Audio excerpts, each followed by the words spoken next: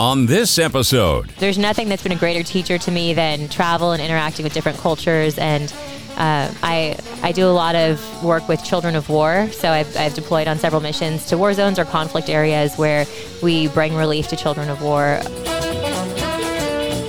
Recorded live in the corner booth at the center of the Coachella Valley universe. This is Big Conversations, Little Bar. Now, your hosts, Patrick Evans and Randy Florence. This is a special edition of our podcast, Big Conversations, Your Choice. I'm all excited. Me I know too. you should be excited. No, this is kind of a big deal. We normally steer clear of politics. Why would you want to do that? We are diving right into the California Senate race. We have a Senate seat open, and we today have with us Christina Pascucci, who has a history here in the Coachella Valley. She's a great broadcaster, a tremendous television talent, who's been working in L.A. for many years after a couple-year stint here at KMIR Television. But she is now a Democratic candidate for the seat of Senate, United States Senator. That's right. I kind of got lost in your words there with your voice. It just sounds like velvet. Every time we start the podcast, I kind of phase out for a few minutes. I blacked out. To draw you Between in. that and the bling pinky ring he has. I actually had a kid ask me one day if that was a Super Bowl ring, and I said, yes, it is, because I You're played lying linebacker. to the children? Yes, I You're did. lying to the children. All right, so I am here. My name is Patrick Evans. I'm here with my co-host, Randy Florence, our producer, John McMullen, and we're taking a little bit of a deep dive into this Senate race because it's a big deal. The Senate seat opened up by the lion of the Senate, Diane Feinstein, passing away. Her seat has been filled by an appointment. And I will point this out. The appointment actually, a woman who has a home in California but has been calling Maryland her home for the last couple of years. Mm-hmm. But she has announced she's not running. And you are. How does Senator Christina Pascucci sound? I think it has a ring to it. It You does guys have a can't ring say. to it. You can't say exactly because I know you're going to invite the other candidates. Can't be biased here, but I'm just saying. We're here to discuss your candidacy, and we invite all of the others. But we've got local candidates, Steve Garvey, who I'm sure you know. I saw him last night. You saw him last night. It was very interesting. He He didn't come here. No. Yeah. See what I'm talking about? Hey, but you're here. But you're here. All right, before we get into this Senate thing, I've got a couple of questions because we've known each other off and on over the years because we work in the same business in the same town. Pascucci, obviously an Italian name. So I'm Just a little bit. A little Italian. We thought you were Irish, but then we were corrected. Where in the boot? Where's your family come from? I'm not going to ask that question because I'm Italian. Yeah, from Roma. What about yours? We are Napolitan. Apparently, there's a whole little town of Pascucci's. I don't know if this is true because I haven't had a chance to double check these facts. So don't quote me on this. But there was another Pascucci I met once, and he said, "Do you know there's a whole town of us in Italy?" So is that right? We need to Pretty investigate. cool. Yeah. But my mother is German, and so I'm actually a first generation college graduate and first generation American on that side. So that's kind of cool. And where in Germany is your mother from? München. München. Yeah. How's that? How is that? This is a Black Manhattan. It's made with. It's not as good as the first three were. Hey. Three is my limit. I'd be asleep by now if I had three of these. All right, so first of all, let's talk a little bit about your history here in the Coachella Valley, because you were on KMIR for a couple of years. And Skip Paige has joined us, ladies and gentlemen. Paige! Woohoo!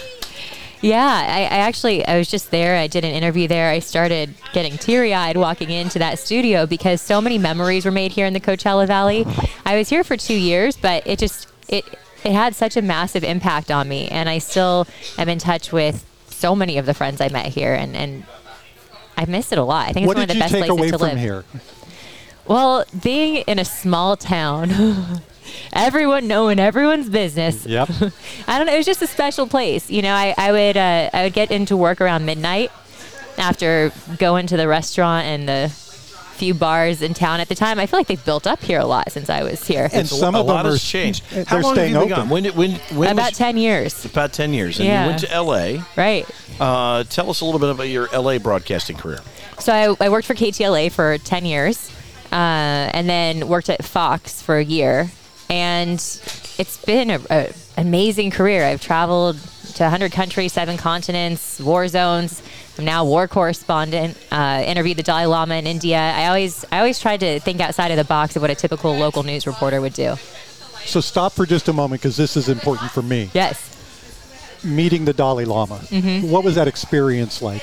And how did it physically take place? So it started with a story in Los Angeles, in Anaheim, I believe it was actually, where I saw this really cute story about kids committing a million acts of kindness. And the Dalai Lama was involved in that. And so I pitched it to my producer. I said, hey, I know it's not hard news that we typically would do, but this is a feel-good story. You could use some of that in news from time to time, right? So we covered it, and I met his personal emissary for peace, and he became my meditation partner. And then one thing led to the next, and I interviewed the Dalai Lama in Irvine for his birthday, and then he invited me to his palace in India. And he was so disarming. My cameraman was extremely nervous, and he was trying to mic him.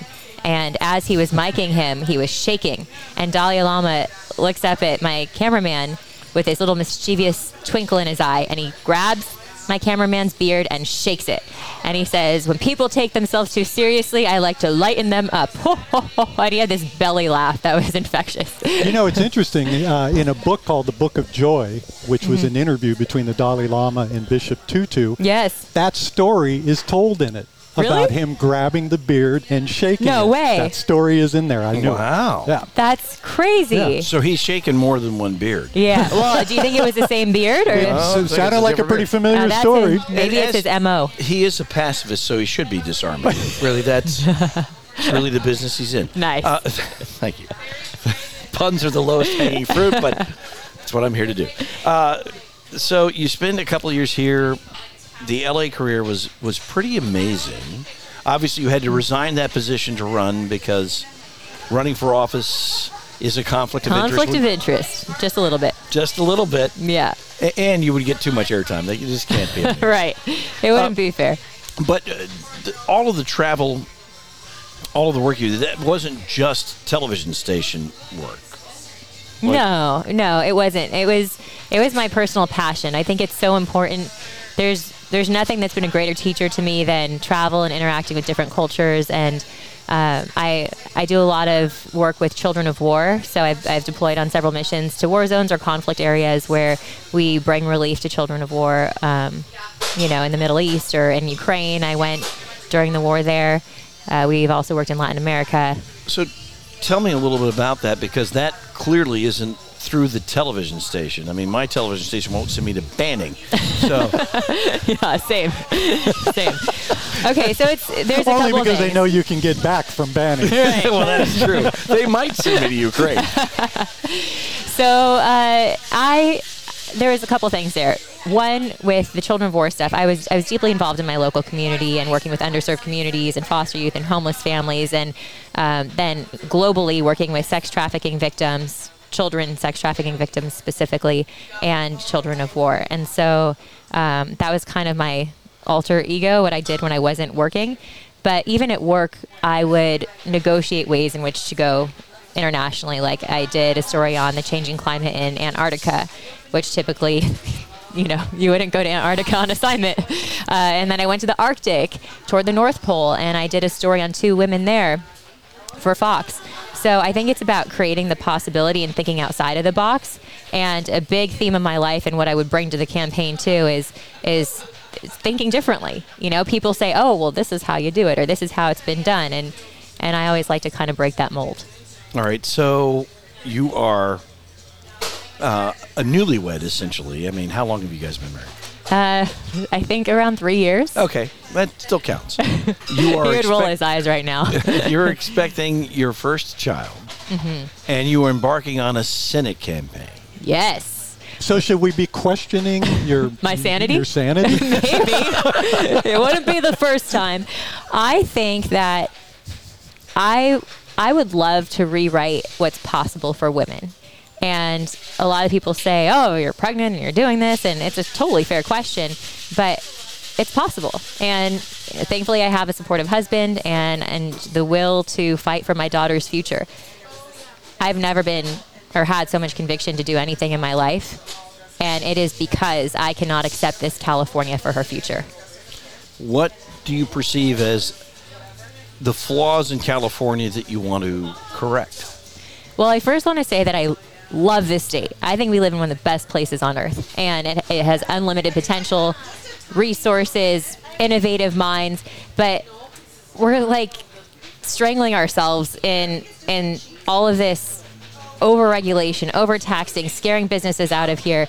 Obviously, there's a huge homelessness crisis. There's public safety. People don't feel safe walking in their neighborhoods, and that's not okay. We're so much better than that. And in addition to that, we don't support our society on the most basic level, in my opinion, meaning when you look at how we've underinvested in education for decades. Why? How has that not been prioritized? To me, that's the foundation of everything else. And as a mother-to-be, something else that's very important is supporting young families. Maternity leave is very important. I wouldn't have had that at my last job fully. I would have had a very small part of my pay. Also, childcare for young families. I mean, I don't know how we can expect to have a thriving society if we're not supporting our families from the outset. One of the things I've been talking about locally is the impact on childcare, the challenges with childcare. And it feels like in this valley, you've got a situation where people aren't making enough money, inflation's going up, and at some point the couple has to make a decision on who's going to stay home and watch the kids because they can't afford childcare anymore. Is there anything that can be done from a political standpoint to start raising attention to that and coming up with answers? Because it feels like we're going to lose generations of women because typically the woman is the one who stays home to watch the kids. Yes. And when you couple that with just how expensive it is to exist in this state currently. Yes, Patrick? No, go ahead. Okay. It looked like you were about to say something. He was going to borrow big. some money from you, but okay. Because it's expensive. She's worked to in live L.A. for this. a long time. She's got a lot of money. I work here in Palm Springs. And absolutely, it's important to shine a spotlight on it and to bring that to the forefront. Imagine what we could do with our economy if you had that population in the workforce and not having to choose between watching their kids or, going back to work. Yeah. All right, so you've staked out a couple of positions here, and I just want to clarify because you mentioned, and we do live in a high-tax state and a high-regulation state. Mm-hmm. But if we're going to provide child care, it's going to require taxation. Where does that money come from? It sounds to me like you're kind of walking a fence here because if we're going to lower taxes, that may mean providing fewer services. Mm-hmm. But you're talking about increasing services, especially for parents. Yeah, that's an important question, and thank you for creating that distinction because it depends what you're talking about. When I talk about overtaxing, I'm thinking specifically of small businesses, for example, or businesses that are trying to thrive in California that we've seen an exodus where they're moving out because they just say it's getting too expensive. It's much more appealing to do business with other states. I do think there has to be a balance between taxing and other methods like providing tax incentives or tax credits, things like that, to create the full picture. Does that make sense? It makes sense. I'm a small business owner, and we get taxed. It doesn't sound like a lot, but every year as a corporation in California, we get hit with $800 bill just for existing. It's not based on income. It's not based on receipts mm-hmm. or sales or anything. Mm-hmm. It's just based on you exist, you owe us $800, and that's exactly. hard. So I appreciate your stance on that, but if we are going to provide more services, how do you make that distinction? Where do you draw the line? Like if we're going to take from something to give to something else and provide more child care, that probably means we're cutting some other areas. Yeah, I mean, first you have to have the political will, and I think that when you're looking at adding women to the workforce and you're stimulating the economy, the money's coming from other areas long term, and so that's very important. And what you just mentioned, it's not just about what you're being taxed, but then small businesses that are dealing with smash and grabs. And, the other... We've had that in this town. Yeah. I mean, it's rampant in Los Angeles. It's rampant in San Francisco. There are people who are told to not even come to work in parts of San Francisco because they just said it's too dangerous. That's crazy. That's not a reality we should accept. Yeah. I want to get back because it seems to me that everything we're talking about, we can't do anything about it until we start talking about it. One of the things that I think I read, you said that you had a couple of role models, Diane Feinstein, Mitt Romney, and what you liked about them was the more bipartisan nature. Yeah. It seems to me that we have to get to that point because right now, most politicians I know are telling me I have to feel this way because I'm Democrat, or I have to feel this way because I'm Republican, and I don't hear anybody saying I have to do this because I'm an American. So how do we get back to that bipartisan side? Right. So, yeah, I did mention them as people who I appreciate how they were open-minded to hearing views that they necessarily didn't agree with. Yeah. I think it's really important to always have that conversation. And right now we're so addicted to being right, pointing the finger at one another, casting blame, and it's a waste of time and it's BS. So I grew up with staunch Republican parents, and a big part of my upbringing was sitting at the dinner table and hashing things out and disagreeing and arguing over different stances. Some we agree on, but many we don't. And so I think just having that experience was extremely formative because I understand how to speak the language of people who disagree with me. And also having traveled to all these places and just hearing different perspectives, I'm very open to having that conversation. And that's the first step. It's also important. So I mentioned speaking the language. So for example, when we all want a clean environment as, one example. And when you say certain things like climate change, that's triggering for Republicans and you probably won't get as far. So it's just, why do that? Why not just come in, find the common ground, what we all want to fight for, and legislate from there? Simple things like that. Nobody wants dirty air or dirty water. Right. Like and I think that's a safe assumption. I think we can safely say I'm going to run on that platform. Nobody on either side. All right. You said you come from staunch Republican parents. You're running as a Democrat. An independent Democrat, we call it, and I think that's a differentiating factor. Okay, so talk a little bit about that because there are pretty powerful people running for this seat, including Adam Schiff from Los Angeles, who has, I think, an inside track given his support by Nancy Pelosi and a broad wing of the Democratic Party. How do you make inroads there? So, yeah, when I was watching how the race was shaping up, that was in part what compelled me to run because I just thought I can't handle more of the same. And all these people who are running are part of the lack of bipartisanship that we see. They're polarizing figures, they're lightning rods, and I don't see them reaching across the aisle in a way that we need in order, that's truly how we save our democracy at this point. Our democracy is at stake, and if we keep playing this, my side is right, I win, you lose, rather than coming together as Americans, it's going to be detrimental for the future of this country. It already has been. So, to answer your question, I think it's just a matter of I did a lot of research going into this race. I know that I have the financial support, and I think I'm a fresh voice, and my message is already resonating with a lot of people. The response has been tremendous. We've had national coverage on it, and a lot of people who actually were working with the other candidates who want to fundraise for me. Obviously, this is an expensive endeavor. Running for the Senate, U.S. Senate in California is going to be a multi-million-dollar experience for you. How do you raise those dollars?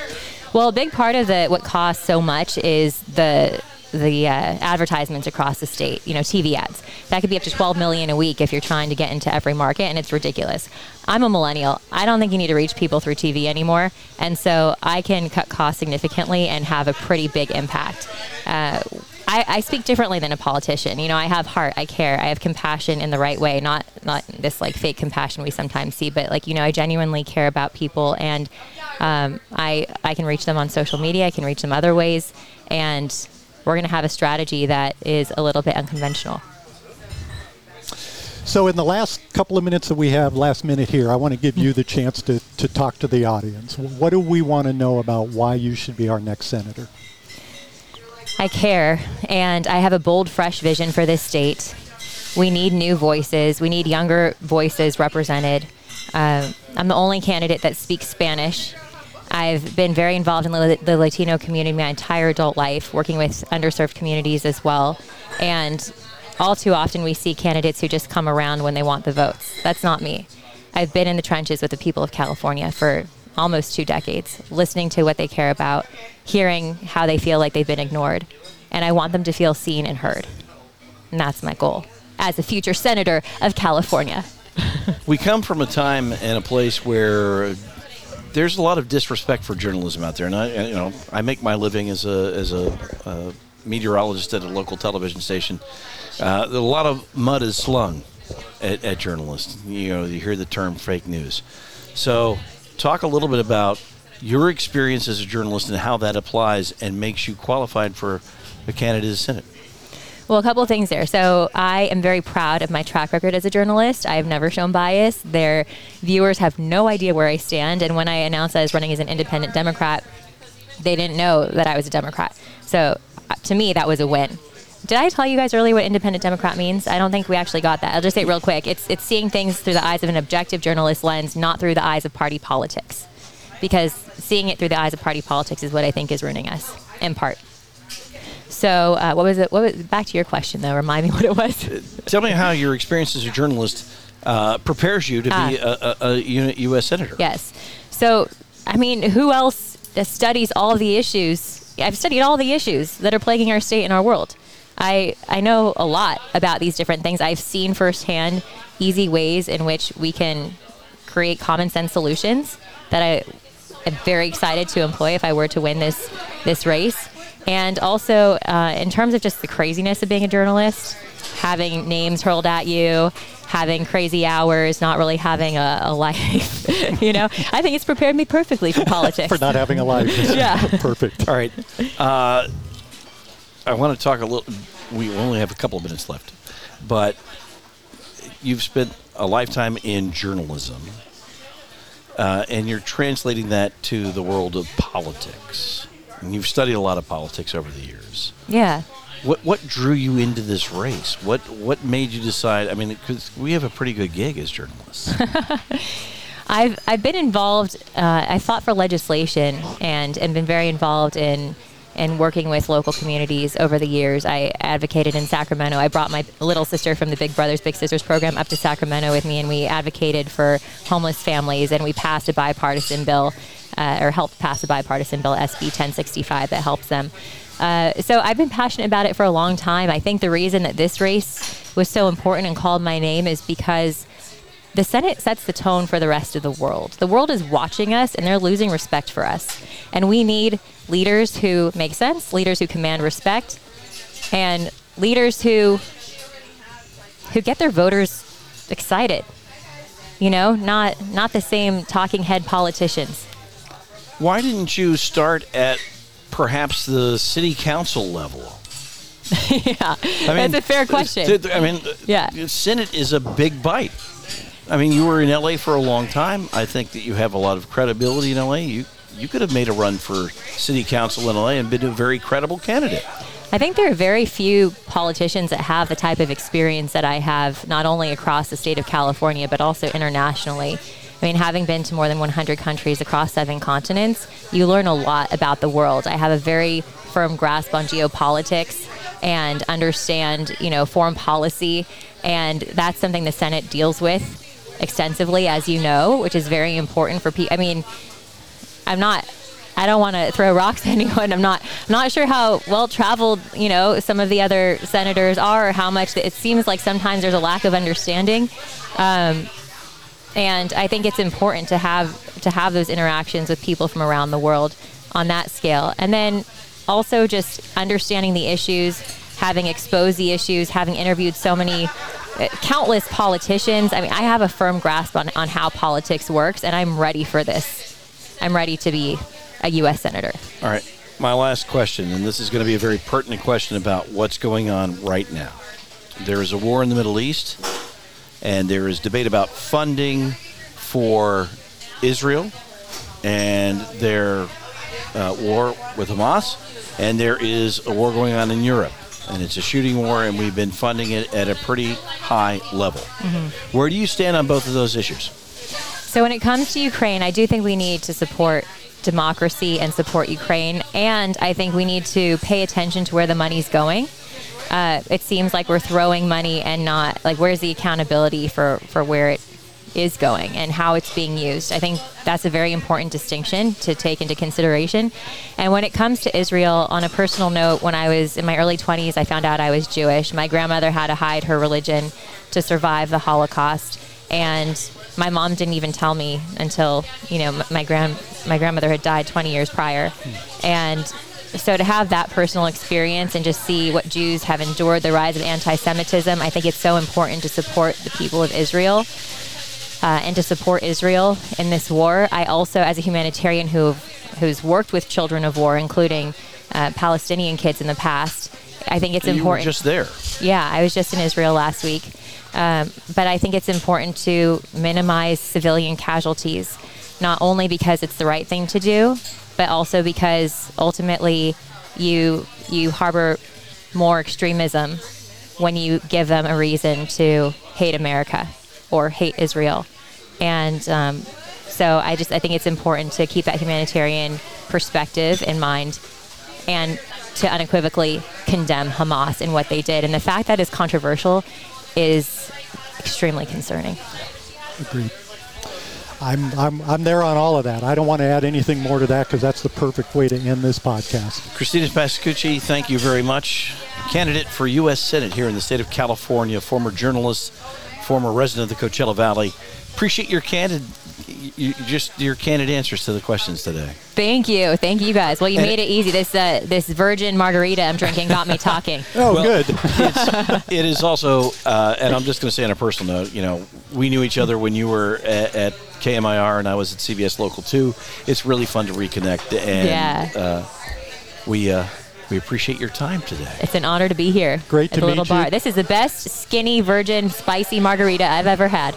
This is the best real, non-skinny, non-virgin Black Manhattan that I've had in a very long time. And I just want Skip to know that all I'm drinking is Coke. Oh, you're snorting my second Coke.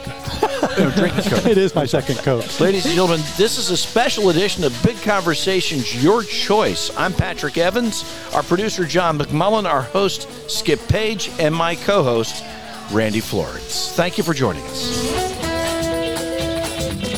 Thank you for joining us for Big Conversations, Little Bar with Patrick Evans and Randy Florence. Hear our entire library of episodes from BigConversationsLittleBar.com or most major podcast portals.